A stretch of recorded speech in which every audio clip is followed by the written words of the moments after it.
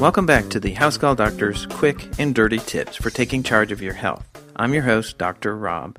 Today's podcast will cover the subject of seasonal allergies. Many different things cause allergies, but today's podcast will cover the less serious seasonal allergies. I'll explain the more serious allergies such as latex allergy, bee sting, penicillin, and peanut allergies in the next podcast. So, what causes allergies? Allergies occur when the immune system mistakenly identifies benign substances, like pollen, as being dangerous. The primary soldier in the immune system is the white blood cells. White blood cells fight against external threats in two steps. First, they identify that threat, and secondly, they destroy it. So how does the body know what is and what is not a threat? Well, the body has pre-programmed ideas in its DNA that tell what is dangerous and what is not.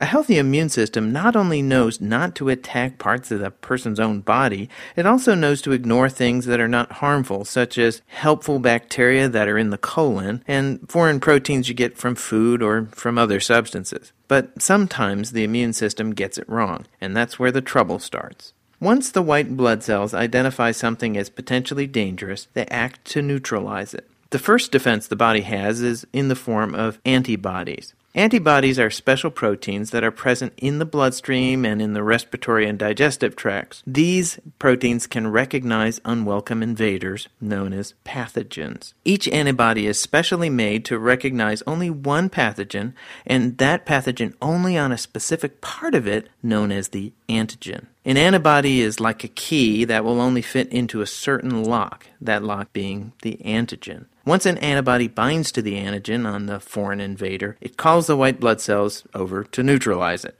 After the antibodies do their duty and mark the bad guys, white blood cells work by either engulfing them or breaking them apart into harmless substances. The white blood cells also release substances that alert the rest of the body to do what they can to fight off dangerous invaders in other portions of the body. These substances have fancy names like interleukin and leukotrienes, but there is one of the names that you should actually recognize: histamine. Seasonal allergies occur when the body is invaded by that most dangerous of substances, pollen. Pollen can come from trees, grasses, or other plants, but they happen because the pollen is small enough to float around in the air. The body works to fight off airborne invaders by putting up defenses in the respiratory tract, specifically in the nose. In certain people, their bodies have decided that the pollen is a big old threat, and so put a bunch of antibodies against the pollen in the person's nose. The pollen's just trying to make baby trees or grass. It's not trying to hurt us, but for some reason the body thinks otherwise. The histamine is released, causing swelling of the tissue in the nose as well as increased mucus production. And the histamine also makes you itch. The typical seasonal allergy, given the misleading name hay fever, is a very common thing. Up to 40% of children and 10 to 30% of adults have symptoms from seasonal allergies. For some reason, these numbers are increasing. Doctors use the phrase allergic rhinitis to describe the runny and stuffy nose that is the bane to allergy sufferers. I have my own phrase for these symptoms, however: job security.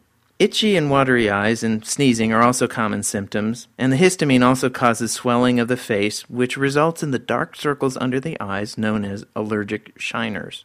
The treatment for allergies depends on the severity of the symptoms. If you can put up with a runny and itchy nose every spring and fall, then more power to you. There's no medical reason to treat it. But often the symptoms are not only a major nuisance, they can also lead to infections like sinus infections or ear infections, and in certain people they can lead to a worsening of their asthma.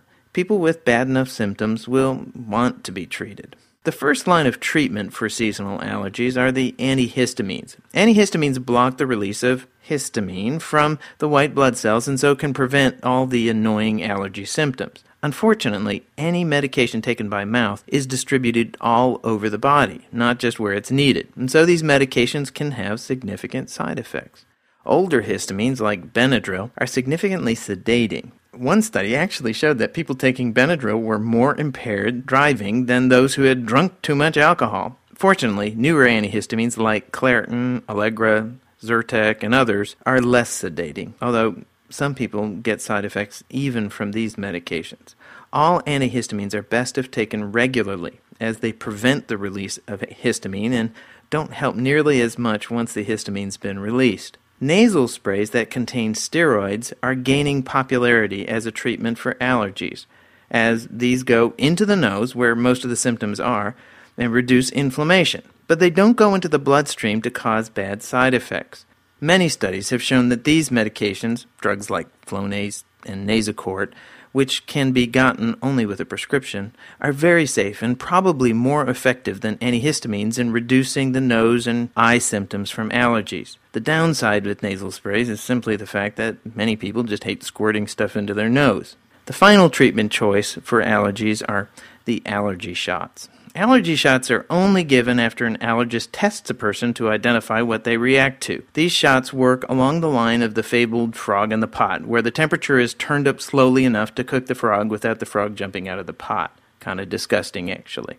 In the same way, allergy shots expose a person to a very small amount of the substance causing the allergy and gradually increase the amount over time so that the body starts ignoring it. These shots are given over the course of several years, but they do have a risk of causing a more serious allergic reaction, so they should only be given in the doctor's office. They don't work with every allergy, but they do offer quite a bit of relief, and they do generally work in seasonal allergies. When should you consider getting allergy shots? Bottom line, when you're miserable enough. That's it for today's podcast. Again, the next podcast will cover the issue of more serious allergies. If you have topics that you'd like me to cover, send them to housecalldoctor@quickanddirtytips.com, or you can submit them to me on Twitter @housecalldoc or on my Facebook page. And don't forget about my blog, Musings of a Distractible Mind at distractible.org. Let me remind you that this podcast is for informational purposes only. My goal is to add to your medical knowledge and translate some of the weird medical stuff you hear so that when you do go to your doctor, your visits will be more fruitful. I don't intend to replace your doctor. He or she is the one you should always consult about your own medical condition. Catch you next time. Stay healthy.